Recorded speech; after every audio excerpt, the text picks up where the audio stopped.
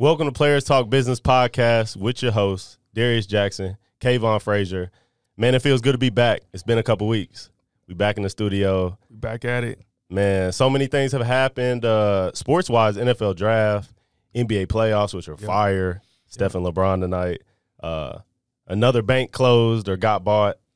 There's a lot of different topics that we can talk about, but we got a dope guest in the house today. Dope. The man is dynamic. That's the perfect word. The man is dynamic. We definitely got a history together. He's a California native. He's a former Texas Longhorn, former Dallas Cowboy, most recently with the Tennessee Titans. We got Geoff Swaim in the house. What's good with you, bro? What's up, man? Thanks for Man, I appreciate you coming, bro. No, I really appreciate you guys having me on. We've had a lot of, over the years, man, we've had a lot of, these conversations, and so kind of putting it out there, it'll be cool, man. I'm excited. Oh, yeah. I mean, I miss our gym conversations. I mean, when I was still training and playing, that was probably the highlight of my day, bro. Yeah. Like, we get it in, but during the sets, bro, we would have so many dynamic conversations. And then a set takes another 12 minutes because I got you. I got you in the corner yelling at you about something. We outside running sprints, and we about to leave, and we in the parking lot. We're just chopping it up for another just hour. planning on blocking off 3 hours of your morning because that's what it's gonna take, bro. For sure. I mean, but before we went live, not gonna lie. So usually, I want to catch up with your life, which we will. But honestly, before we went live, we were just having a dope conversation. I think we just need to pick up from there. Yeah. I know you had a question for Kavon, bro, so let's just bust it wide open, bro. Okay, so we've been talking about, what our obligation is to speak on, a wide variety of topics if you're going to speak publicly about something. And so I kind of wanted – you mentioned – I'll let you say it how you said it, but I wanted you to expand on that thought you had prior if you want to. Yeah, so one thing I was saying is, your values shouldn't be private. Right? You should be demonstrating your values based off of how you act, what you talk about, and how you go about business or whatever you do in your daily life. And I know we were speaking on LeBron James specifically. Yep. And don't get me wrong, I fuck with LeBron. I fuck with what Hold on, you fuck with LeBron? No, I fuck with LeBron. Okay. I fuck with LeBron. That's He on the Lakers. He on the Lakers. I'm a Lakers fan because of Kobe. That's respect. So I fuck with LeBron, and I fuck with what he ultimately stands for. But I do think, and what I was talking about is I do think he pick and choose what he talk about and what he touch on, publicly, and that's fine. But, it's not fine when you are literally the voice, of all of the black culture, right? So I think we live in a day and age to where, we live in a social media day and age. A lot of people just don't think for themselves. A lot of people don't have their own opinions. Right. So LeBron James is given this platform. He's given this platform, right? And he has this platform, and a lot of, black people, they look for LeBron James to see, oh, shit, what LeBron James going to say about this, right? If somebody get killed by police, what LeBron James going to say about this? And LeBron James literally shapes how people think about things or what people's opinion is. And he pick and choose what he want to talk about. And that's all I was saying is I feel like when you have this platform and when you indulge in speaking about social conflicts or social issues, if you touch on it a little bit, you need to be all in because you can't pick and choose what you want to speak about and what you know what I mean? Yeah, so it sounds to me like if you and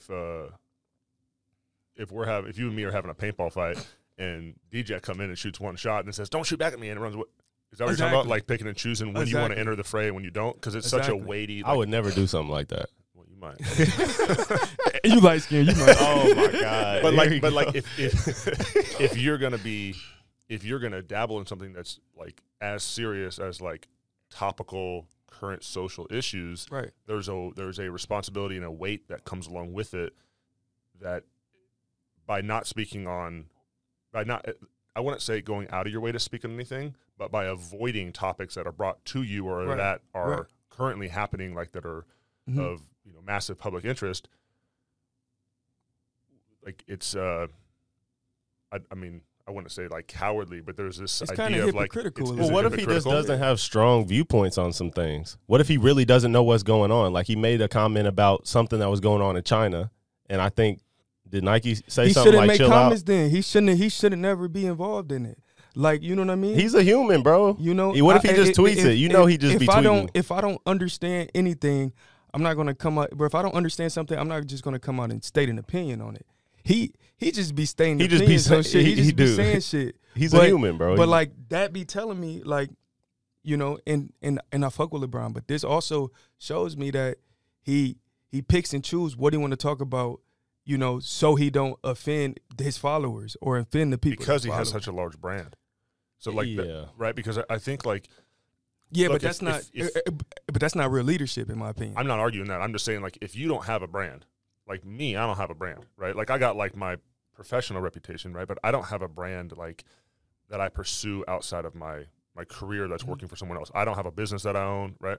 So it'd be easier for me to be reckless with things I say, which I am all the time in the comfort of like personal conversations between us, right? Because there's an element of trust. I can say what I want, right? But it's easier for me to be reckless with my speech as opposed to someone who has more to lose, more publicly to lose, more investments to lose, more corporate sponsorship to lose. And like, again, like I'm not necessarily like defending LeBron or advocating for him. I'm just saying like there is an element of maybe even unconscious protection of what you have in the public light. And like it's easy to be like, okay, I know I can speak on this subject publicly and I can be super opinionated about it because I'm going to be celebrated for having that opinion, or it's a popular opinion and it sounds, I'm going to get this pat on the back, this little social credit for saying it, right? And so guys pick and choose what to speak on all the time, like we were talking about earlier. Yeah. Because it will be received well, and so they can present it as this brave, courageous thing to say, when really it's like, this was pretty safe. Right. Guys do that all the time. And that's why like it's easy for us to also just say LeBron should do that and do that. We've never been, and there's probably 5% of people in the entire history of the world to be a figure like LeBron. So it's like it's difficult to try to speak for him when he's at this pinnacle. I'm not saying it's the correct way to do things. I'm just saying I can understand why it is. Yeah. I'm not saying it's like wrong, 100%. Right or wrong. That's what I'm saying too. I would love ideally I would love to be the guy that's like, here's all I think publicly and take it or leave it. That's who I am, right? But I do understand that thought because I mentioned that earlier. Like I've never had any of my thoughts public. I don't have social media. Mm-hmm. So for me, it's like it's easy to be super opinionated because I'm in the comfort of my relationships and the privacy of my life. But man, I would love to think principally that if I was public with everything that I thought, I would stand behind all of it. But dude, that's the test of what you believe, man. That's like Peter denying Jesus 3 times, right? Yeah, no, publicly he had the opportunity. And Jesus told him he was going to deny him, and he said, "No, I would never do that." Yep. And then he did it. Yep. He did it 3 times. Right. And it's like, bro. Yeah, but think about the weight of that, and it's like, man, do you think I'm going to be able to be out there just bench pressing the world? That's a I definitely agree. Yeah. I'm just saying, like leadership. In leadership, it's not about being comfortable. So you like Draymond Green? No, I like Kyrie Irving. I fuck with Kyrie. And I'm not saying all of his viewpoints and his principles is right, but he's standing on what he believes on. I like Kyrie for the same reason. Because and I'm not saying that I agree with everything that he agree with. You just like that he stands for what he believes. He stands for what he believes in. No matter if it's the popular opinion or the unpopular opinion. It's what he believes in, so he's standing on it. And like the earth is flat, like straight up. He believe in that shit. The thing I think the guy like Kyrie, and again, I don't know him, but like I like him for the same reason. And there's a lot of things he says I'm like, well, I don't believe that. But I could care less, bro. There's a lot of things when you and I first met, we would talk all the time in the training room getting taped and stuff, right? Yep. And I'd be like, we'd have like full-on arguments about it because I'm like, no, you're wrong. Kavon's the perfect person to do that with. In my mind, I'm like, that's so dumb, and Kavon just keep telling me over and over again. And like, but the thing I respect about you is like, you believe what you're saying, and you're not afraid to say it. And to me, that's admirable because there's way too many people, and that's the internal contradiction I always have is this is what I believe, but am I willing to voice it? Right. And doesn't mean you jam that down people's throat and stand on the corner with a pamphlet. It just means that you don't feel like hearing other people. You don't shy away from the things you believe. Yeah. And you don't cater to every audience. 100%, bro. I was literally, bro. I literally had this conversation. I'm in this group called Entrepreneur Organization. It's called EO, and we had our little. It was a little test run of like the forums. The forums is when we have these, a group of people and we talk about our struggles and stuff like that. And we can't really talk about everything that we talk about. I can talk about what I talk about though. And one thing I said. And I was contemplating if I'm gonna go up, because we introducing ourselves, contemplating if I'm gonna go up and say this. And one thing I said, it was like, hey, I'm Kavon Frazier. First thing y'all need to know about me is I'm a man of God. I'm gonna talk about the Bible, and I'm gonna as I'm telling stories, I might relate it to Bible stories as well, right? And the fact that I was contemplating that was because like I didn't know. If everybody else in the room, or if it was like if it was, I didn't know if I was comfortable enough to talk about that, because I didn't know where everybody else in the room stands on it, right? But the confirmation I got was a dude that came up to me after, who was in the group. He was like, hey, like, man, thank you for talking about that, because, there's not a lot of people in our society that really, really would openly discuss their faith, Right. So I mean, just like what you said, and you know what I noticed about the draft? Did you notice like the first 5 picks? Yep. All started with, hey, I want to thank God. Yep. And some people are like, oh my God, that's so cliche. But bro, I thought that was the dopest thing ever. I thought that was fire. All 5. I was like, yo. I've noticed an increase in people expressing their faith openly. Mm-hmm. Like, thank him first. Yep. I think for me in this like past year and a half, my relationship with God has grown quite a bit. And I see that happening all the time now. I think that's something that's happening just in general. How's your what's your testimony? How'd how'd you come into your faith? So over these last, couple years. Okay, yeah. So like as a kid, like I grew up going to church. My parents, I was homeschooled when I was younger, up until 7th grade. And so every morning we had like Bible study, and so I was raised in the Bible, and I remember when I got saved as a little kid, like I didn't really know how to do it. I just repeated it over and over again because I thought quantity, like let's do a lot of volume, and, right, Mm-hmm. And so, I think in the past, my professional career has really shown me the necessity of having a relationship with Christ, like an actual relationship. Yeah, your shit was a roller coaster. And it kind of exposed what I thought a relationship with Christ was not actually what a relationship with God was. And a lot of it was through like injury and just moving around the league a little bit, and I've had an amazing career, but the things that have happened in my career have really highlighted the importance of not having a transactional relationship with God. I do good, you bless me. I do bad, you punish me. That's not how God works. Like that's not how he works. Because I would have seasons where I was like football seasons, but also like seasons of life. Everyone wants to talk about, like I would have these seasons of life where I wasn't in my Bible. I wasn't trying to walk with God. And in the back of my mind, I'm like, oh man, he's going to smack me, Mm-hmm. And then I would get blessed. Because you God fearing. No, I was blessed because God loves me. Because of grace. Yeah. Yeah. He didn't bless me because I deserved it. Certainly not. I don't deserve any of this. If we got what we deserved, we all would be having horrible lives and or dead in hell. 100%. That's what we deserve. Mm-hmm. Right? And so the grace of God is given to us freely. Right? And I've realized that for me, having that soft touch of God in my life, I realized that I don't have to behave so that I get things. Right. I don't have to behave so that I don't get smacked. Right. I should act the way I'm supposed to act out of a genuine love for Christ. Yep. Right? Yep. And that should be a reflection of my faith.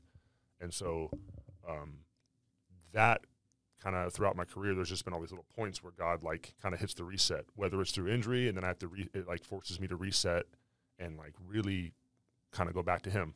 Right. Or focus on my family right. And so that's what I'm in right now. I'm just waiting around to see what happens this next year. Mm-hmm. And I used to think of it as this is going to be a punishment. It's not a punishment. God's just like, hey man, look, I have great plans for you. Yep. plans to prosper us, right? Yeah. But it's not. I thought you was going to say the same. Not You because said the whole verse. Nah, camera's on. I can't. But like, he has great plans for us, and so our plans can't be in front of his plans, and that's what he's showing me. I think that's what he's showing me right now is like, man, I got great plans for you, but don't put yours ahead of mine. Don't put Jeff's priorities ahead of God's priorities. 100%. Yeah. Hey, God, come on, man, I got a plan.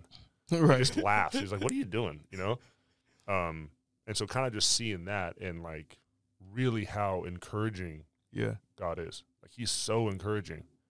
I had this like fear of like, man, if I show him who I am, it's going to be this like, like he's not going to like it. Like, then first of all, he already knows, but you're just depriving yourself of a relationship with Christ out of fear for what may be.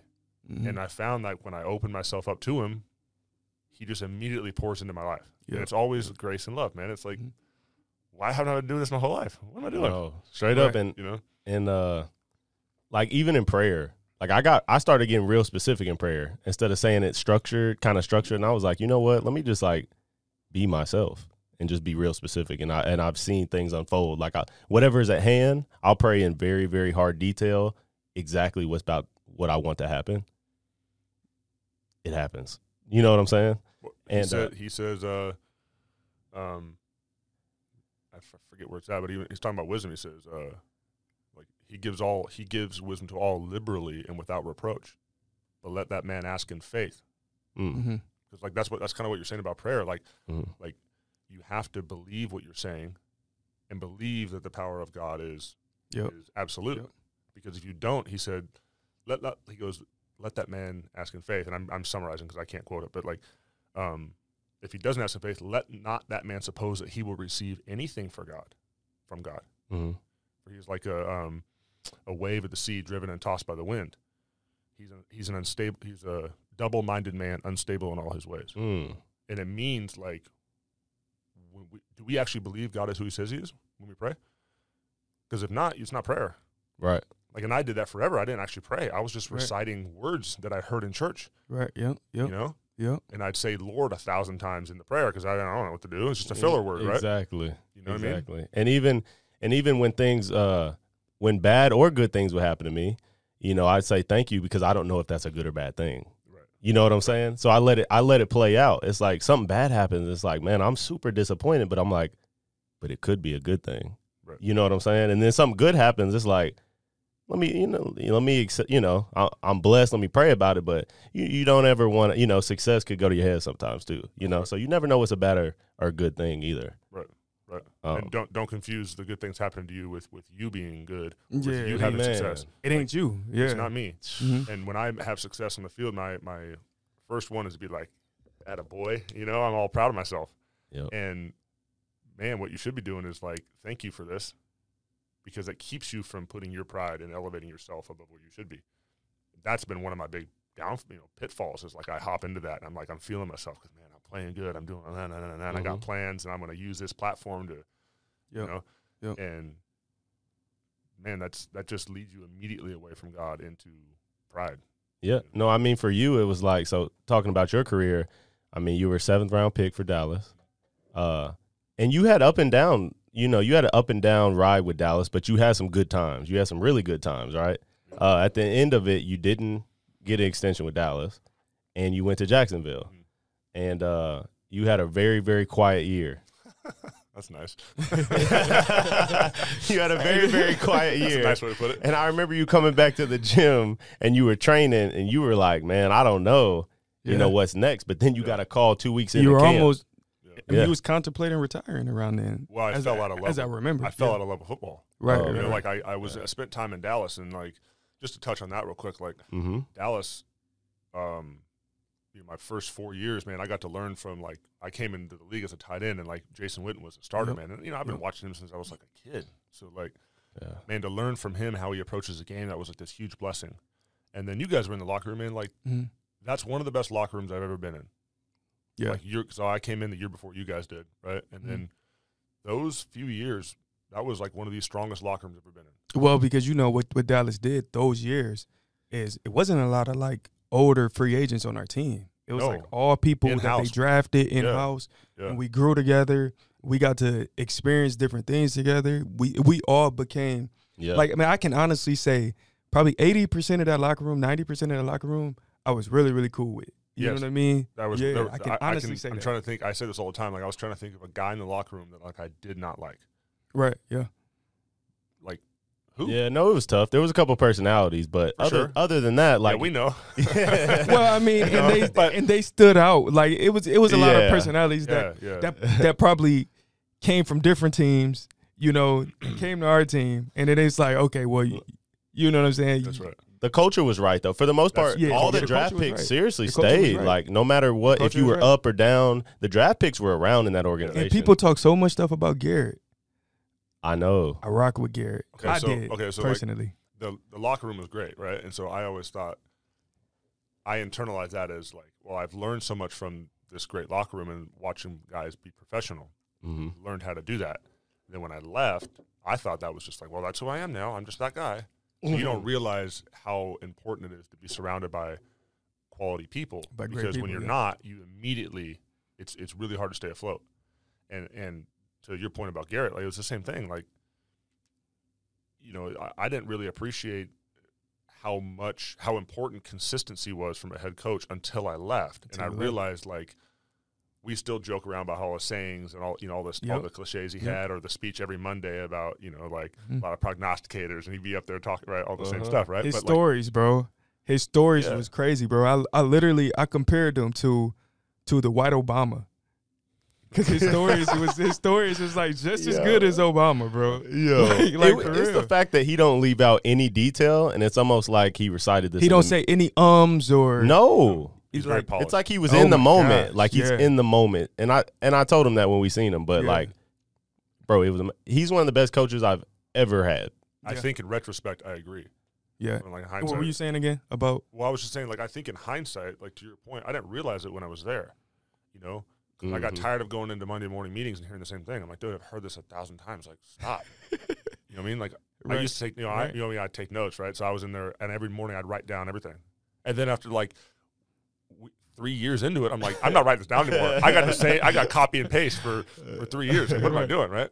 And so I'd get all like, man, this is like, I didn't appreciate what it was, because I got caught up in the detail of little things that I didn't like, right? And I was thinking that you're going to have a leader that you're going to like every aspect of that leader. Like, what coach have you ever had that you liked absolutely everything about them? It just doesn't exist. No different than a politician or a boss. Like, it just doesn't exist. There's always going to be things, right? No different than, like, in your personal relationships. It's the same way. But I didn't appreciate it until I left. Like, man, there was so much value in how he presented himself, like trying to juggle ownership and players. Oh, my gosh. And the brand he represents, and having to face the media like he did consistently, and never bringing that into the room with the team. I didn't understand how important that was until I left, because I was a young player. Man, like, what a skill set to have. Oh, my gosh. That strength to be able to do that all the time. Yeah. No. And when we saw him, bro, he looked like this big burden was just off of his back. He looked free. He was like openly talking to us. At Jason Witten. Jason Witten's like foundation event. This was like a few months ago. Okay. Yeah, it was like the college man of the year. Oh yeah.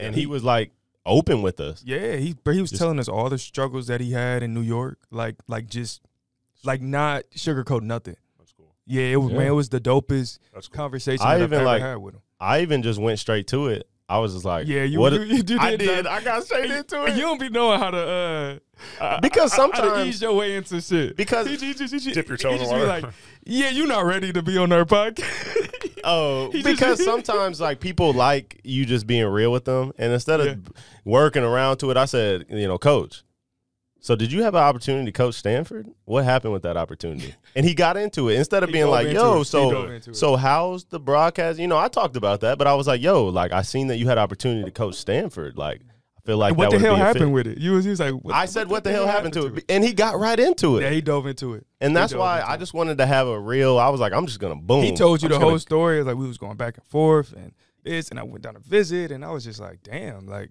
yeah, I've never seen him be this open, about just what's actually going on. Yeah. Well, good for him, man, because, you could tell that stuff was weighty. Oh, it was, yeah. Yeah, it's weighty, and so it's cool to see him, like, I see him on TV now doing like the halftime work and stuff, and like it's cool to see him. He looks good, like and honestly, like I when I left and went to Jacksonville, he called me and I was on a plane. So then he texted me this big long text, just like, "Hey man, good luck, appreciate everything you've done." And he's real professional, so like I expected that. I knew he would, and I just text him back like basically just like thank you. And then now that I think I'd love to have a conversation with him now with some time away from it and be like, man, like I learned a lot from you, and like you can take a little bit from everywhere you've been, but I took a lot from being in Dallas, and man, So then I went to Jacksonville, and that was a different. And I saw like, man, the importance of a good leadership and good locker room, and how hard it is to try to be the guy you say you're going to be when all the supporting elements of a locker room and a staff, not all of them are pulling in the same direction. And Ramsey was gone there, huh? Or was he there? Well, he was there in the beginning, and then how was he? Like my interactions with Jalen were always cool. It was, but like I kind of get along with everybody. Like like when my rookie year, I got along with Greg Hardy, man. He was cool to me, man. I liked him. We were cool. I was cool to everybody, There ain't nobody that I would, like, for sure, right? Because that's just kind of how I am. But so Jalen was cool. But there you could see the difference in leadership from a coaching perspective. It was just guys try to take advantage of it, and so. And you got hurt, so you were like out for most of the year, though. Yeah, I only played so I came in there as like their true Y.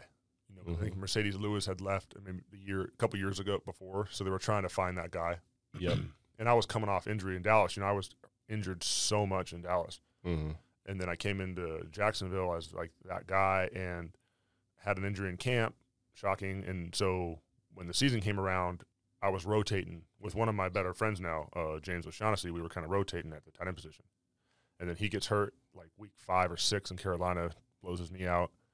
And the next week we're playing the Saints, and I get hit and get knocked out. And, like, it was like it's the worst concussion I've ever had. That was a wild hit, bro. I don't have any memory of it.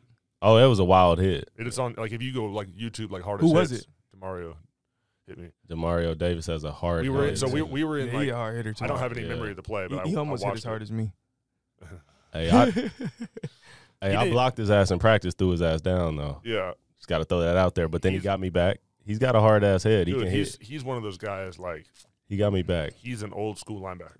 Yeah. You know what I mean? Like, is he still playing for the Saints? I think so, right? Yeah, I think so. Yeah. He is an old-school linebacker. He's an old-school linebacker, and I like that about defenders. I like defenders that play like that. Like, I don't want to get hit by him, but I respect that style of game because it's just not there anymore.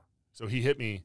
We were in, like, we were in 3-by-1. We moved the back out to the one receiver side, and they basically called, like, I was running, like, a little shallow cross toward the two-man side, and they ran a tunnel screen over there with the back. So DeMario goes out, travels out in man, right? And the quarterback looks at it, doesn't like the tunnel screen to the back, which is bringing him towards me. And pops back to me late and throws to me. So, and again, I don't remember it, but I caught the ball, and DeMario's running back towards me. And it's man, so you're hitting the Jets. I mean, you're going. I'm running, and he's running, covering the back, and then just sees the ball thrown his way and right on the chin and just put me to sleep. So like I landed with my foot tucked under me, so it sprained my MCL pretty good.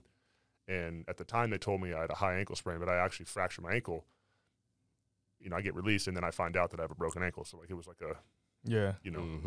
something a little suspect, but typical NFL. Just like it was just bad. Crazy, so like bro. I wasn't playing a lot at the time. Did you ever be able to go back and get anything for it? Like, well, no. So like when it happened, I was already like disillusioned. Like I didn't like playing there. I would be in my truck before the work, just like I hate this. Like it's just the worst, man. I hate, and I actually love football. So like it was hard, like going to work. And then when I got hurt, it took me over a month to recover, like for my brain to recover. I was completely trashed. I was asleep on the field, and they had to come like wake me up. And then I guess I walked off the field, but my memory came back to me like 45 minutes later. Like I have an hour-long gap of where I don't have any memory still. Oh, my God. And I was talking to the neurologist. I was in like mid-conversation with the neurologist.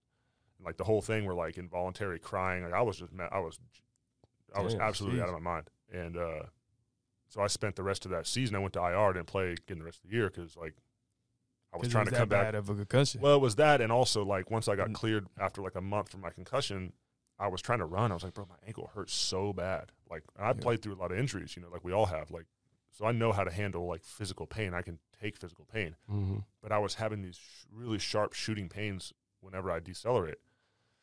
So then they just shut me down for the year, and then they released me, and so then I went back and tried to like once I figured out like a couple months later that I actually like I went and got some PRP in my ankle, and the doctor's like, he goes, it looks like you fractured that ankle, you know.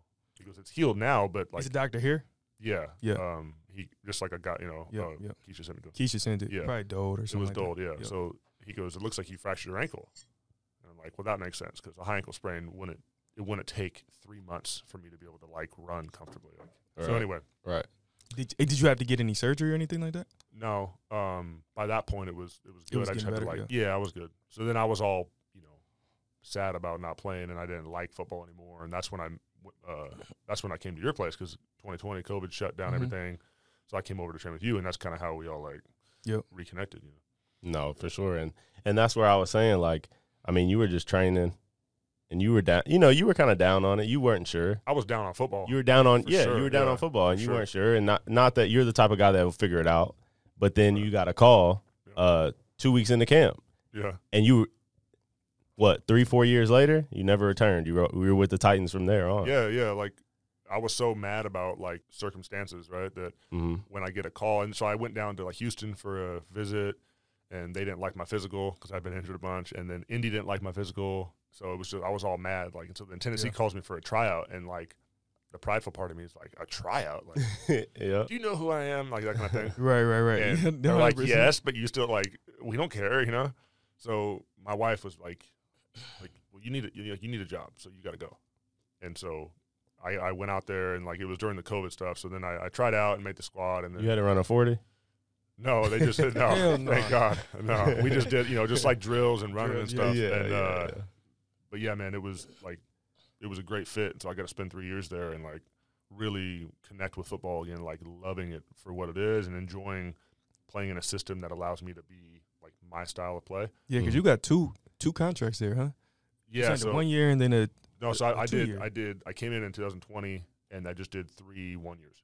So in 20, I was on just like vet minimum. Yep. With, Did like, you negotiate them yourself? No. Oh, okay. I did a vet minimum with a split because I was injured, right, my first year there. Right. And then the next 2 years, you know, I was doing 1 years, which I found out are if you're not going to get a 3-year deal, don't do it 1 year. Don't do it 2 years. Right, 100%. Because they're just going to guarantee it's just a team option essentially. Your last year, you got a big guarantee though. Yeah. So like each year I got a pay raise, you know, and again, what we were talking about earlier, you know, like I would always flirt with that idea of like equating a pay raise to me living right. I'm really living right, and just you know what I mean. And what it was, it was like, no, man, you're being blessed, and yeah, you're working hard and doing all those things, but like, don't confuse that outcome with you being the guy, you know, morally speaking. Right, 100%. So, yeah, 100%. Yeah. So now I'm in that time where like, well, I thought I was going to get another deal and kind of keep going, and I still think I'll keep going, but I'm just in a time in my life where I'm having to like kind of step back and realize that I am not in control of this. Yeah, you know, and just to focus on the right things. So. And nothing's wrong with being still, right? I mean, but you just finished year 8. So if you get signed this year, it'd be year 9. Right. You made some great money the past 3 years. Yeah. Probably the most money, obviously. Yes. The back end of your career was the most money you made. Yeah. So how do you go about? I mean, now you could be in an early transition stage, but I remember us talking our gym conversations once again. Yeah. But you were saying rookie year, 7th round pick. You're not even sure if you're going to be on the team or how long you'll be on the team. You could be up and down. Right. And you bought a house in Dallas. Yeah. So my rookie year, I'm on my way to camp, and I didn't travel out with the team on the plane. I was from California, so at the time I flew back home and then flew down from Sacramento down to like Burbank, I think. So anyway, I'm talking to my agent on the phone. He's telling me good luck and stuff. And his whole message was like, he goes, you don't need financial advice right now. He goes, you just need to save money. Don't create debt, save money. You just do that for 4 years and then figure out after that. Right. So I said, okay. So then after the season, you know, I had more cash, obviously, than I've ever had in my life. And my wife, who's always like, she's always the one to give me that quiet encouragement and wisdom, right? Mm-hmm. So she's like, we should think about buying a house because we're just throwing money out the window with rent. Like, this is ridiculous.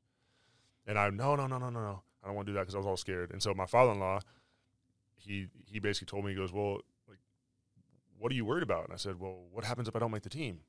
He goes, well, what's your mortgage? So I told him, and he goes, well, you could not play football and go get a regular job and make that mortgage. Mm-hmm. And if you couldn't, what would you do with the house? I said, oh, I'd probably sell it or rent it. He goes, okay. So what are you deliberating over? Right. And it really was just fear of something new. Yeah. You know, and so then I did it. And that was like the best thing I did. And so that started me in a path of actually like listening to like good advice from my wife. Yep. Because it's always quiet, and it's always like her thought process will be ahead of where I'm at, and I'll have to grow 3 months to catch up with how she's thinking. You know what I mean? Because she really is a planner. Yeah. So that kind of put me on that path of like just trying to use money to set up long term. And that jump started your investment kind of cash flow mind, really. Yeah, it did. But again, like all driven through, I don't know anything about this. You know, I'm not like everyone talks about financial literacy. Like I didn't go to school for that. I don't know a lot about it. 100%. I just don't want to create debt. Like what do I do? Uh-huh. And so, you know, like we met our financial advisors after my 4th year in the league, and that set up like long term, like, you know, like your long term investments in the stock market, and, you know, setting up your wills and just doing the clerical things that you need to do so that you can have a stable, secure future. And you know what, bro? You don't even know that. But after you just told this story, it gave me flashbacks because, I think it was after my rookie year. Yeah, after my rookie year, you told me your story about how you bought a house, and I'm like, man, he in the second year he already bought a house, right? Yeah. But then that's when I went home and we started looking for houses, and I actually bought a house after my rookie year as well too. Oh, really? Yeah, and then it just kept on buying houses after that. Thank my wife for that. Yeah, she had the vision. You did. You've had like 3 houses. 3. Yep. Because when you first bought your first house, I thought the same thing. Yeah, I thought the same thing. I was like, damn, you bought a house already? I remember you turfed out the backyard. Yep. I'm like, oh, so you gonna be there? And then like a year later, you I sold it. But I get it now. But back then I was like, damn, he's bought this house. He's turfing out the backyard. Yep. Like, you're doing all this. I mean, I didn't lose money. No, you improved the property. I didn't lose money. Yeah, I didn't lose money. But I didn't make money either, though. Like, if you, calculate what you put into it, the down payment and stuff like that, after you sell it, that's literally what I got back, But if you rent it, you're losing money, right? Yes. I mean, because a lot of, especially now, bro, your mortgage, interest rates is high. But if you would have bought a house, a couple years ago, your mortgage rates is probably going to be lower than what rent is right now. You know what I mean? Oh, depending on what type of house or apartment you living in. Yep. Because rent is getting outrageous. Oh, rent is starting to in Frisco, Prosper. I mean, it's averaging 3,000 plus. Yeah, it's starting. And you people, know this because you're a realtor. Yeah, people have mortgages for $2,200, $2,000, bro. Right. So it is getting different. But rates ain't going down anytime soon. But like talking about that is like, you bought a house because, as we have this cash, it's like a house, your primary residence. Yeah, it's not a cash flowing asset, but it is an asset. It's like a savings account because you'll gain equity over time. You're just trading like, like I said, my father-in-law and I talk all the time about like this kind of stuff. Mm-hmm. And he has a commercial real estate background for a long time, and now he's in insurance. And so he has this expertise that I don't have. Right. And so we talk all the time about like basically what constitutes currency, what constitutes money, and what are you doing when you're purchasing something? Mm-hmm. Like, so let's say it's like we were talking about earlier about like gold and silver, right? Like the reason like he always advocated buying like those kinds of commodities, at least in some part of your portfolio, is you're just trading one asset for another. It's not like you don't have the money. Like you can sell that and purchase money again with it. Yep. And housing, like the housing market goes up and down. Like I get all that, but that's what kind of clicked in my head was like, it's not like I no longer have this money. It's just tangibly in something now. Right. And that kind of helped alleviate the fear of kind of jumping into a pool I don't really know how to swim in. You know what I mean? And that's where that's where I am. That's where I think a lot of guys are at. A lot of people in general are just, it's so foreign and it's intimidating, and you assume that there must be some knowledge that you don't possess that'll make you fail. But the truth is like you can learn any skill on YouTube. I always joke about it all the time, right? Like I used to make like I used to forge knives in my garage. You still do wood? Yeah, woodworking and like building guns, or like whatever you're doing. Like I learned a lot of that on YouTube. Mm-hmm. And well, like if I can learn that skill, like what other skill can I learn? Yep. You know, and I think it's just like overcoming that fear of the unknown. That really is we stagnate, man, because we're scared of what may come, and so I stagnate. You know, and like my wife, when we moved to Jacksonville, she's like, we should buy a house here and turn it into an Airbnb. This was in 2019 before the market blew up. Damn. And I'm like, that's so dumb. Why would I? That's so dumb. You're probably like, why don't you stop? All right, why don't you stop? And then now I'm like kicking myself, like, dude, I should have done that because it would have been a cool place to take the family. Like the Jacksonville beaches are nice and it's quiet and stuff, but it would have just immediately generated a ton of cash flow and the property values. Like, and you didn't know. I didn't know, but it was really I shut down that conversation without even having it because I was scared of like jumping into something I didn't understand. And so I just shut it down. Like, nope, I don't want to hear it. Did you ever buy that land in Salina? Oh, so me and DJ were talking about that. So I actually, I bought it yesterday. Oh wow! Yeah, damn. so we closed I think on because you was talking about that last dude, year, I've been talking about that for 3 years. Right, like I was about to say you were debating on Tennessee. You were Tennessee or Dallas. Yeah, because like, you bought a house in Tennessee, right? Yeah. So after my first year in Tennessee, we bought a house there, and then like the plan is to once we build, turn on those other homes as rentals, and then start generating cash flow that way, like passive income. And so, that Salina property, it's a beautiful place, man. And we were just debating: do we want to be in Texas or do we want to be in Tennessee? And like we had kind of had the idea like we want to be in Tennessee, so we're not going to do the Texas property. And then when free agency got super slow this year, now I'm like kind of in limbo. We put those plans on hold, and then I revisited the Salina property, and I thought, no, this is it, man. Because the developer, his name's Kent, man, he's a phenomenal person, and he just gave me his word in 2020 that was the price and it wasn't going to increase. So I told him I'd buy it the other day, and I even threw down some earnest money. He goes, you don't need to do that. He goes, I'll shake your hand. You got it. Wow. He goes, when you're ready, you got it. And sure enough, that little earnest money contract expired, and a year and a half later, the other day. He stuck with the price? Yeah. Oh, my God. You don't see that. He told me because he goes, that's what I told you it was going to be, and that's what it's going to be. So I said, okay. And so all that kind of stuff made me think, okay, I think we're supposed to do this. Yeah. No, I mean, that's. Yeah. And it's a beautiful place, man. Like it really is pretty. So. What part of Salina? And you ain't got to tell me exactly. You don't got to tell everybody exactly where, but just what part. Like northeast, like the hills of Lone Star. Do you know that area up there at all? It's like above General Creek, just north of Weston. Oh, it's up there. Yeah, I live up there. Similar, kind of. Okay. Yeah. I'll show you. I'll show you where it's at. But Tiffany and Tyler Klutz live in that area. Okay. So that's kind of how we found it. My wife and them kind of got together and figured it out. But yeah, man, it's a cool spot. So that's kind of what we're gonna do now. I think we're gonna pursue that as we can, and then. Yeah, man. Try to do the rental game, and then long term if you can, like Airbnbs and selective spots that you like to vacation, similar to how people used to use timeshares, but just 100%. Yep. Yeah, but just having more flexibility, and generating more income that way, but having a good portion of your income being long term rentals, which is more like secure. Yeah, more for sure. Yeah, consistent. It's wealth. Yep. It's like real wealth. Airbnbs is like. You're using that money, and it's not as consistent. It's faster money. Seasonal. It's more seasonal.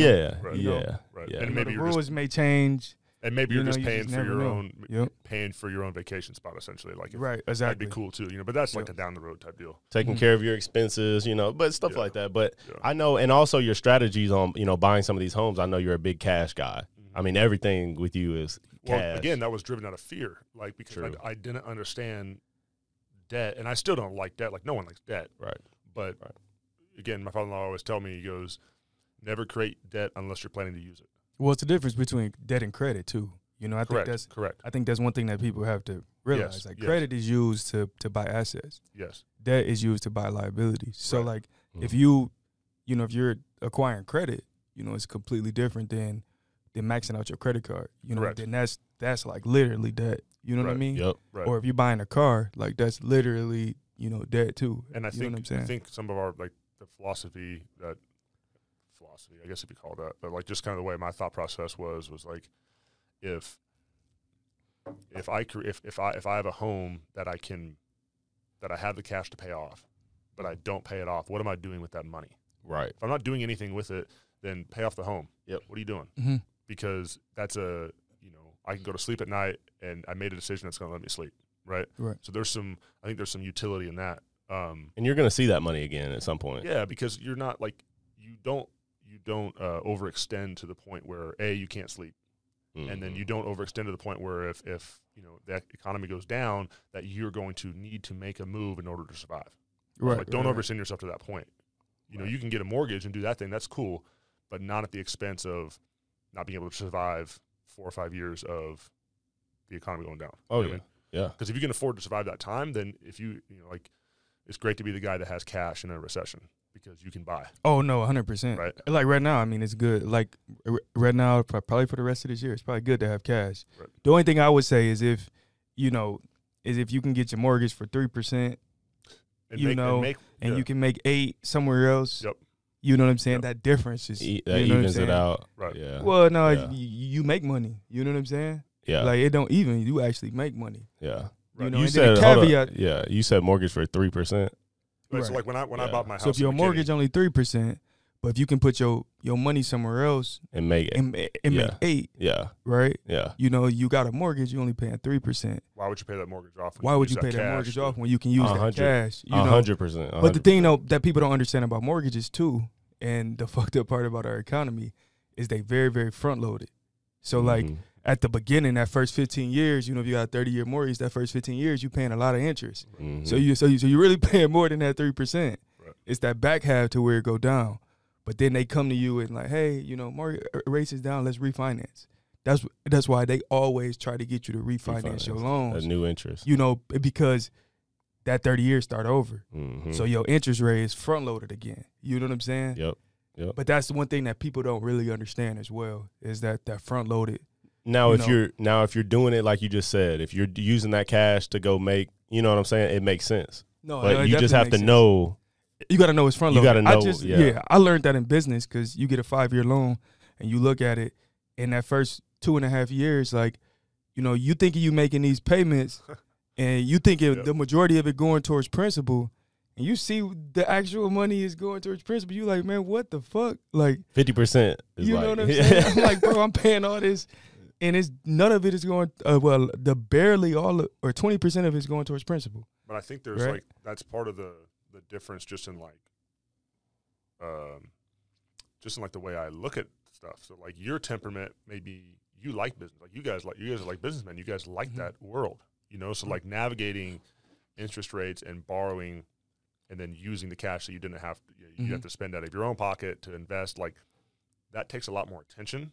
Yeah. Right. And it takes a lot more investment of time and research. And so for me, I don't want to do that. Right. At least not right now. So it was like, See, and I respect that a lot. I don't want to have debt because I don't want to have to service debt, and I don't want to have to worry about interest rates. Mhm. And again, I have the luxury of I've played football for a long time. I can do it, right? And a lot of people can't do it. So I'm like, I'm not trying to like poo-poo it because I understand like it's rare to just be able to put down cash and buy things, right? Right. 100%. But Yep. for me, it was like, well, I have the means to do that, so I don't want to have to live in that world yet of moving around money and talking about debt and using that system. I don't want to do that yet. And when I'm done playing, I probably will, but I'll also have more time to devote to like learning how it operates. Right. And because I don't understand it as well as I would need to, I'm not going to play the game right now because I don't have to. Right. Yep. That's just been kind of like my safe way of navigating that. You know what I mean? And so like whenever my wife approached I was me. going to say, listen to your wife. Bro, she approached me in like 2018. She was like, why are we not paying off the house? What are we doing? I was like, Damn. well, I don't know. I just like looking at money in the account. Like it makes me feel good. Yeah. But like money in your account that's not being used, if it's not invested, what good is it? It doesn't do anything. Mm-hmm. So If you don't use money, if you don't use currency, what's the value? Yeah. No, and It makes you us feel coming good at in the night. It makes me league. feel happy. But like, Yeah. she's like, dude, we're paying interest. Like you're saying, we're just paying interest. Just pay it off. What are we doing? Yep. And again, I didn't want to do it. I didn't want to do it. And then I did it, and I was like, oh wow, it's a weight off my shoulders. I didn't even know it was there. Right. You know what I mean? And being financially savvy, it takes time, especially like us coming in at 21, 22 and getting these large amounts of money. I'm like Mr. Krabs, bro. I look at my bank account. I'm like, hell yeah, I'm just trying to stack. But actually learning how to use currency, like you were saying, like we're talking about, and it's a continuous process. And if you don't know, like, it's continuous. You know, process. you'll never know enough. I don't even know enough. No. Now, like, well, you you hope know, not, because you got another anything. 40, 50, 60 years left. You hope you can learn more. Yeah. Right, You know what I mean? Like, we all hope yeah. that, you know. But I do think, like, I know, you know, probably considerably less than you guys about that world, right? Because I'm not in it. But because I don't know, I've had to use discernment and, you know, like whatever wisdom I could find to hire people to advise me. So it's more of a vetting process of the people I put around me than it is my knowledge of the subject, right? Because, like, I don't understand the stock market, right? I understand enough to have a conversation. You're not a professional. But I don't understand it. Yeah, like, everyone says, I understand. Like, you don't understand it, but none of us do. Yeah. Right? Yeah. Just understand enough to be able to have a conversation with your financial advisor. Mm-hmm. But more importantly, what's your process? What does it look like for hiring that person? Because that's more important, right? You can have a cursory knowledge of the stock market, but if you don't hire the right people and use discernment to find people that are quality people who are trustworthy and who are going to, you know, do right by you, then you're going to get screwed over. Yep.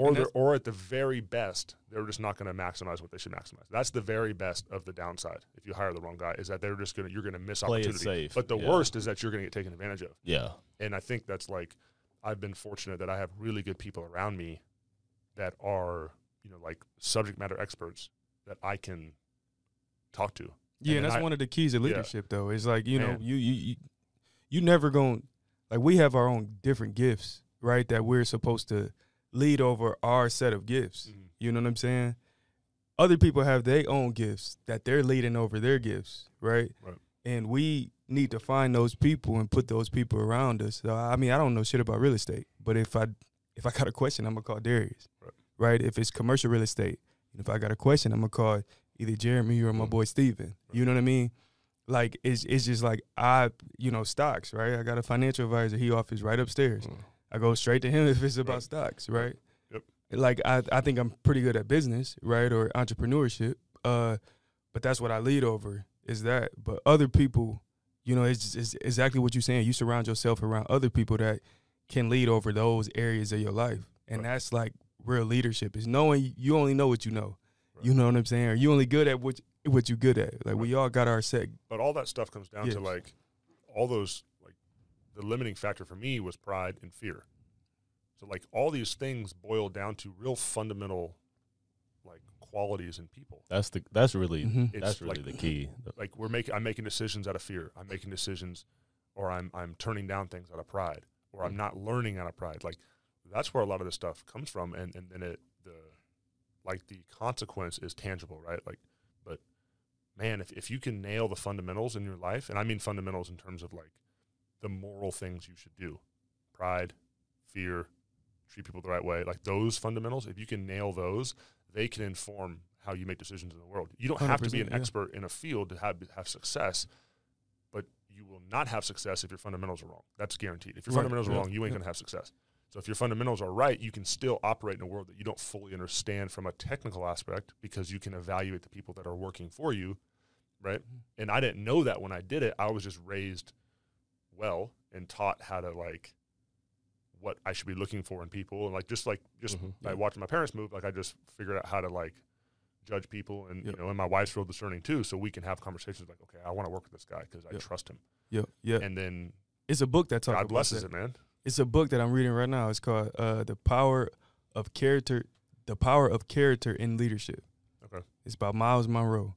And he talks about how, like, everybody talks about these different qualities that a leader should have, like consistency or dedication or, right, you know, all these mindset, you know, all these different qualities. But the one thing that people never touch on is character.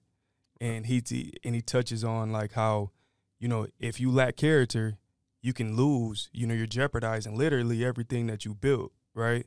And he was like, you need to have values. Like, it's a whole section about values. Like, I'm not going to give y'all, you know, I'm not going to tell y'all everything about the book, but it's a whole section about values, and it talks about, like, you should have a set core values and principles in your life, and the people that you pick to be around you need to all have those same values and principles. So I mean, exactly what you're saying, but I mean, man, that book is fire. Like, y'all should read that. Because you don't want to, like, I think we operate in the world of, like, we're all data driven, right? So everything's statistics, and it's a real methodical, like, scientific approach to any world that talks about business, right? Everything's data driven.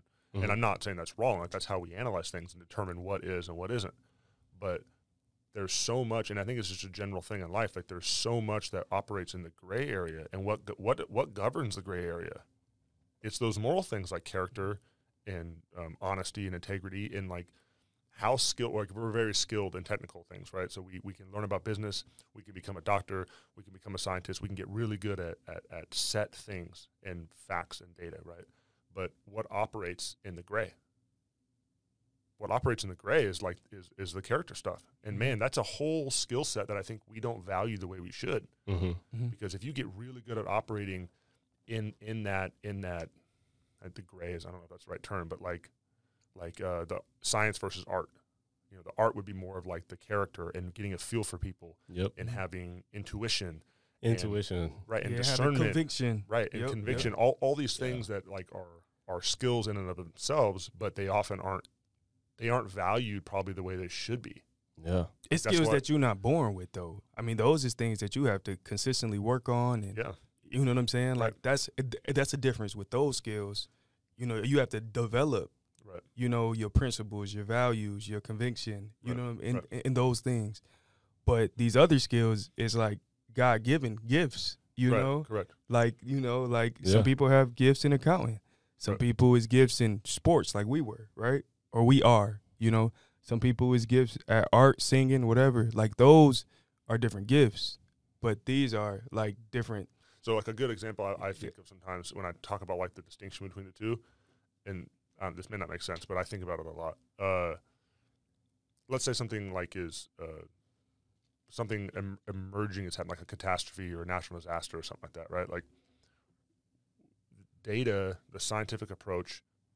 The scientific approach relies on data, which means it has to wait until the data is gathered for it to make a decision, right? So if that's true, like, okay, I'm going to look at the facts. I'm going to look at the data. Well, you have to wait till something happens in order to get those facts and data, right? So you lag behind until you get the stats or the data to support whatever decision needs to be made. But if something emerging happens, meaning it's happening right now, like, how does the facts and data, the scientific approach, account for that, the need for it to be handled in the present moment? It has to wait. It can't. So the response time is slow. The federal response time to a disaster is slow because they're waiting to figure out exactly what's needed and blah, blah, blah, blah, blah. So in our personal lives, when those emerging things happen and we're waiting for the data to arrive, which we still should use it. I'm not saying we don't use that. We do. But in the time between the event and the data being presented so that you can use it, what governs that in the middle? And the answer is wisdom, because you may not know the data for how to act or what's 1 + 1 at the time. Like, you may not know all that stuff, but you do have those operative skills of wisdom. And you said it, and you said it earlier. You can make decisions to fill in that gap based off of wisdom. Yep. And I don't think we give that its credit, like how important that is, because man, there's going to be things that happen in all of our lives that require movement. Well, it's just like, you know, the society that we live in, it almost pulls that wisdom away from us. We got all this social media, you know, it distracts that growth that we need to develop in those specific areas, because we're so distracted by everything else that's going on. Right. And what I've realized is the older I get, the more I rely on my intuition and my wisdom. And I usually keep, like, for example, my uncle, you know, he's 39, he's 10 years older than me. And I really take into account for what he says to me because of what he went through, because he's 10 years older than me. He's had 10 more years of experience and wisdom. And so, like, I keep, you know, advisors, mentors, you know, whatever they are to you. Like, you know, I have a 70-year-old advisor because he's seen a lot. He's been through a lot, right? And so as I've gotten older, you realize, like, when your grandpa just say anything because he don't care. It's like, I don't give a damn what they think. And like the older I get, I realize like that shit is so true. You know what I'm saying? Right, So yeah. I really relied on my own intuition, and especially transitioning out of the NFL because you're on such a pedestal, right? And then people will see you when you're done. You know, now I'm coming up on 2 years, and I'm like, so what are you up to now? Right. And I remember, I was at my, I was at my fiance's. I was back in Cincinnati with my fiance's family, and man, all her uncles is funny, man, because they be asking me like, so what are you up to now? And they be in my pockets, boy. They be asking me all kind of detailed questions, and I have no problem talking about it. I'm comfortable talking about it, but I've realized that like I truly have happiness within myself. Right. You know what I'm saying? Like, and I think that's is key. It's key to finding out, to staying true to yourself, right? Because with social media, that, you know, we were talking earlier with LeBron and everything, you look for validation through others. You know what I'm saying? And that's when you start to get off track. You start to get misguided because you're looking for validation through others instead of having that peace within yourself. And that really comes from your own wisdom, intuition, and experiences. And I think we're blessed because we've been in situations that most people don't go through that young. And so that's why I think athletes, especially professional athletes, have the edge because we have a true testimony from what we've been through. Injuries, location changes, family, lifestyle. We've seen a lot early, and I think it's an edge for us, and that's that's why we created the podcast, to let athletes know, like, yo, like, you're really ahead. Right. You're not behind, you're ahead based on how you've been molded. All you have to do is shift your mindset to download a new playbook. Right, and I think all you have to, like, I think, you know, one part that athletes kind of miss out on is taking that step back and reflecting, you know, and right, because I mean, you go through all these different emotions, cut, you know, released, benched, hurt, whatever, and you realize how much that affect you personally, right? And while you're in it, it's tough to really decipher, like you're like how this is affecting you and how this is affecting your relationships. But once you really spend that time, and I can kind of already tell that all of us have done that. Spend that time and take a step back and be still and think about, you know, and then grow in the word. Like, we're not doing this on our own. I mean, honestly, like, this is all God. How we've been able to develop and, you know, and find out who we are at this level. Mm-hmm. But once you really take a step back and really, you know, and really reflect on what you've, you know, been through and how it affected you, that's when I think growth happens. You know, it's a quote that says, pain plus reflection equals growth.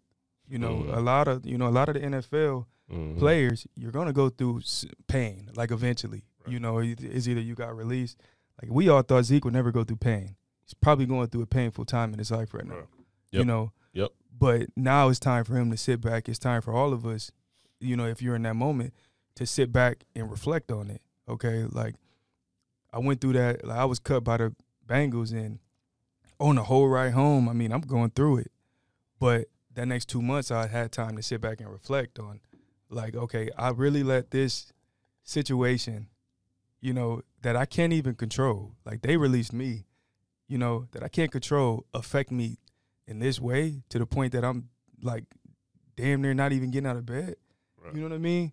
It's powerful. Yeah. And you didn't know if it was a good or bad thing. Right. You thought it was a bad thing. Right. But it was a great thing. And then you reflect on it, boom, you hit the next level after that. But you have to spend that time reflecting on what you, like, how this situation affected you personally. It kind of reminds me of what Kobe said about embracing your true feelings. You have to embrace your feelings of what you are at the time. You know, we're always taught to just move on. Yep. You know, something happens, like, shake it off, move on. Right. But, like, yeah, at the moment you have to do that.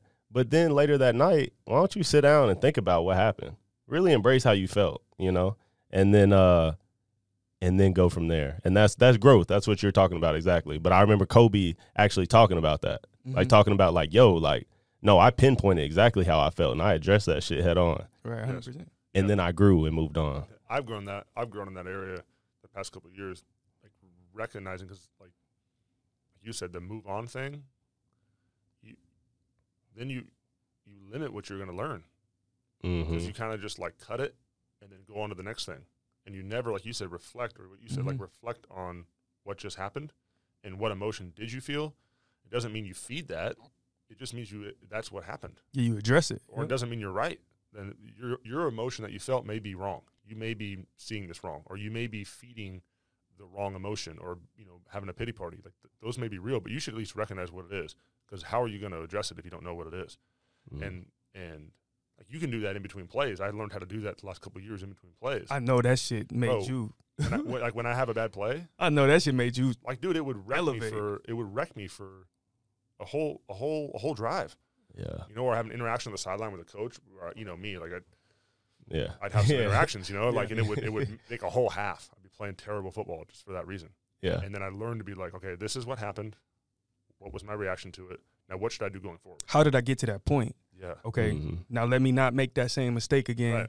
Right. Exactly. Right. And just reckon, okay, that is what happened. But now, in order to be efficient and effective on the next play, that has to stop for now. Right. I have to move forward. So it's not the same as just cutting it and moving on, because that's like almost just cutting and moving forward is like you're not recognizing what happened. Yeah. It's just nope, block it out. And then as I've gotten older, I've realized, like, man, the more you can evaluate, how you've been through a situation and you get out of it and you're like, damn, I was supposed to learn that when I was in it. Mm-hmm. Like, wouldn't it be cool if you could recognize it while you're in the middle of it? Because you'd learn way more. Like, if you were in the middle of a hard time in your life and you were able to have the recognition in that moment of like, okay, this is an opportunity to learn a lesson. What am I supposed to be learning right now? Where am I going wrong? Or what can I improve? Or what can I optimize? Like, it'd be cool if you can know that in the moment, have that perspective, as opposed to like 6 months later being like, oh, you know what I was supposed to learn? Yeah. You're 6 months behind the time, man. And not everybody's a critical thinker. Like, we're critical thinkers. Yeah. We have these conversations. This is a regular conversation that we have. But not everybody's a critical thinker either. Yeah, it's not. And Everybody not. it's a skill you can develop though. But for us, I think it comes a little bit more natural because we've been through some shit. Man, I had a thought recently, and I don't want to tell like a crazy long story, but this is literally this weekend. I had a speaking engagement, and the whole time while I'm practicing for like 2 months to the speaking engagement, I'm rolling through it. I'm like, oh yeah, I'm confident, And then the speaking engagement, I'm talking about, like, I start off by talking about like where I'm at now, right? So, and then like, hey, I'm not saying this to boast. And then I backtracked about what I went through. And the first topic that I went over was how my dad left when I was 2, right? And just haven't really had a relationship with him, haven't had that father figure. And as I'm reciting it, practicing it, I'm killing it. I'm like, man, I'm cool. But then, I noticed as I'm up there speaking in front of people that this is, this has been like this unresolved trauma that I haven't addressed. Because as I'm speaking this in front of people, I'm like, it's hitting you. No, I'm choking up, Yeah. I just started the speech. The first couple points, and I start off talking about my dad. I'm starting to choke up. I'm like, oh shoot. And like literally right after I sat down, I was like, oh dang, I need to address that. You know what I'm saying? Because I just keep pushing it off, blocking that whole period of time out of your life. Even to the point, to, right? Right, because I had to, right? But even to the point that, I used to tell people that I didn't have a dad back in the day. But now I'm like, okay, I probably need to address this. You know what I mean? Yep. It's just because it never hit me that hard until I was really up in front of people, actually speaking how it affected me, right? So, I mean, just like what y'all saying, people don't critically think. Yeah. But it's just in that moment, I'm like, bro, okay, I need to address this situation for sure. No, even for like gratitude though. Like for gratitude for like your parents and like your grandparents and your sister and your brother. And it's like, oh, they're just part of our lives. And then we get old. And then it's like, man, I wish we would have did this. I wish we would have did that. And it's like my senior year, I introduced my grandpa to the team, and I talked about how he's influenced me. And, bro, I started crying, bro. And I was like, what the fuck? I started crying, bro, because I realized how much of an influence he really was, And then I realized from that moment that no matter what, like gratitude. Every time I see them, it's like, hey, I love you. You know what I'm saying? Like, you the man. You know what I'm saying? And it's like, bro, it's not hard. You know what I'm saying? It's not hard. So I think in all aspects, it's like we should always reflect. And what a cool thing for your kids to see that. Yeah. Like what you're talking about, like, man, like, yeah, it'll be good for you, to like kind of clear out that space in your mind and resolve something. But then what a cool witness to your kids of like, however you choose to address it, like they're going to see that or you're going to tell them about them one day. Yep. And like that'll be a cool thing for them to know about their dad, that like look at what he was able to like move forward from in the right manner, you know, and like because I think about that a lot too now. Like I have a responsibility to address things as they happen or to mature because I have a daughter and I'm gonna have another kid. Like it's just she pregnant again? Yeah, she's doing August. Yo, oh my congrats. God. Hold up. Congrats, Do you know boy. gender reveal or no? Yeah, another girl. Another girl? Let's go. Ooh, you about to be just like me. No, I got 3 of them. I'm telling you, man. I'm telling you, man. Yeah, I'm glad we're having another girl. Like once our first daughter was born, I was like, girls get your hearts. Man, she's just hilarious. Man, girls is a blessing, bro. Yeah. Oh my God. They're so sweet, you know. And 2, how old is your? Better man. Our daughter Eva is 2. Oh, they about to be they'll fighting. be like 2.5 years old. They gonna fight a lot. Oh, it's gonna be awesome. Bro, and oh yeah, and their mom too. It's gonna be hilarious. Like, yep, Lauren interacting with Eva already. I can already see it. You know, I'm like, oh, this is gonna be hilarious. I don't feel bad for you. But it's gonna be great. I'm gonna be the good guy. I'm gonna be the good guy. I just know it. That's exactly how I am, man. My daughters fight all day, bro.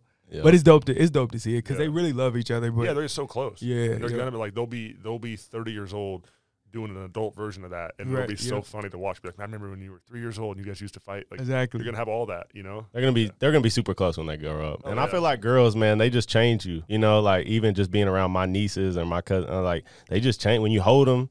They just change you. You know, boys, it's like, hey man, get your ass over there. You know, like I know, like bro, chill out, bro. Like, man, I wanted a boy mostly so I could just be rough with him, you know. But like having a daughter and then having another one soon, like, man, I had to do so much more work on myself. Yeah, you can't. You have to like everything you do has to be relational. Man, like you can't just be like, go do this. Like she'll just be like, no.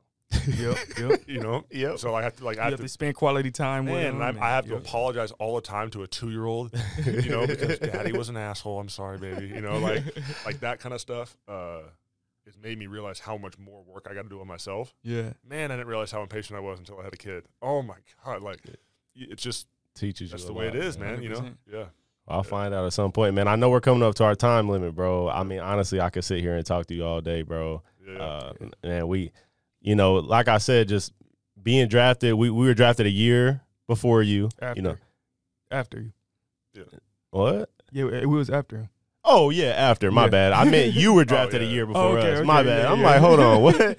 But no, I mean, even playing with your older brother at Eastern Michigan. So we were talking about that. He talked about you. You know, I remember watching like the Alamo game, and I was like, yeah. He's like, yo, that's my brother. And I was like, damn, that's what's up. And then being drafted and meeting you, you know, I could definitely see the Swaim personalities for sure. You guys always have some good, cool insight. Some cool insight. Lots of loud opinions. Yeah, man. But no, I mean, it's dope to see the man that you shaped out to be too, though. I appreciate it, because I mean, we all seen each other grow. Yeah, and from arguments to actually sitting down having like a real conversation. You know, bro, that's the coolest thing about football. That's the coolest thing. You know, like I went to 2 years of junior college, and so that's when I really realized what a locker room was, because there was dudes from like Bosnia, there was dudes from Alabama, like there's just people from everywhere, right? And so many different personalities and backgrounds, and you know, like that's the cool thing about sports, man, is you get to have conversations that you would never have outside of that locker room, and you can say things that you would never say in public because you know who you're talking to, and there's like there's an element of trust and respect there that supersedes everything, you know. And so like being able to watch you guys like you said, just in like in our like just how our conversations have evolved over the years, you know, like that's so cool, man. And like seeing you become like a father, like because you became a father before I did, you know, and like just watching that progression's been super cool. Yeah, man, like DJ, you've always been like the steady old head. You know, you were an old. Damn. Like, how old are you? How old are you? I'm 29. Okay, me too. Yeah, but we're the same age. You're 2 months older. Yeah, so I'm older, but like you just got that. You got an old. You're head. An old head too, though. That's why we get along. Right. 2 old heads. Right. But like I've always liked that about you guys, and so like watching like you said, watching us grow up. Like I had the privilege of watching my wife grow up. I met my wife in high school, and so like I grew up with her, and seeing the woman and now like the mom and the wife she is, I'm like, dude, what a blessing that is. It's been in my life to be able to see that. Right. That's right. amazing. You know what I mean? And it's the same thing like with you guys, to watch you guys become like the men you are, like you're talking about like fears of buying homes as rookies and stuff. Like that was just us being immature and not knowing anything. Right. Yeah. 100%, And I'm still immature and don't know much. We all But you are. can see the progression. It's like, oh, cool, man. I can't wait to see what I'm like when I'm 35, 40. Like, hopefully I've been progressing. And hopefully we all, that's the goal, right, is to get as mature as possible, as quickly as possible. That's the goal. Yep. You know what I mean? And when we're old too, first of all, when you get that house built, you got to invite us over. First I know. Of all. Yeah, First for of sure. all, Bro, you probably gonna be like only like 7 minutes away from me. Yeah, I don't think I'm far. Yeah, I don't either. I'm getting up there too, but I'll probably be. We'll see where I'm at in proximity to y'all. Yeah. But the more I'm looking, the more I'm like, damn, I'm about to be way out there. I But know. that's fine because you know Everything's going coming. up. you know what I'm saying? It's guaranteed. But anyway, man, it's been dope, bro. I can't wait. We got to have you back on, especially maybe next year this time. Yeah, that'd be great. Because, I know a lot is going to happen for you. And so, Yeah, for man, sure. once again, I know you don't have social media, so I don't got to No. tell anybody to follow you. Don't follow it, huh? Hey, Nope. Who do you think that's in this area, like another, a thinker that you think that we should have on this podcast? That's a really good question. you know somebody we played with that came to mind the other day that I was like, we got to have on? Just because he's just dynamic is Tavon Austin, bro. I think Tavon would have some. He'd be awesome. He'd be awesome, bro. You had the ski mask on. Yo, like Tay is just like, we play with him. Big Yeah. personality, first round pick. Tay's done a lot. I think he'd be a dope guest. He'd be fun. He'd be Yeah. really fun. Yeah. I'm about Yeah. to text him right now. I'm trying Look, to think. Does he live in the area? McKinney. Oh, he does. He lives in McKinney. Yeah. He Yeah. lives down the road. I think there's so many guys that live here that I don't even know that live here because like I'm not Half the I'm league not lives moving in here. that world, so I'm just Right. like I'm out of the picture. I don't see nothing, Yeah. Yeah. Yeah. That's good, though. But, man, once again, Jeff, bro, it was a pleasure to have you on. We Yeah, definitely thank you guys having for you having back. No, I appreciate you. And we're Jeff. going to continue having these conversations off the mic. No doubt. No Already, doubt. bro. Yeah. Until next time, my dog. Peace.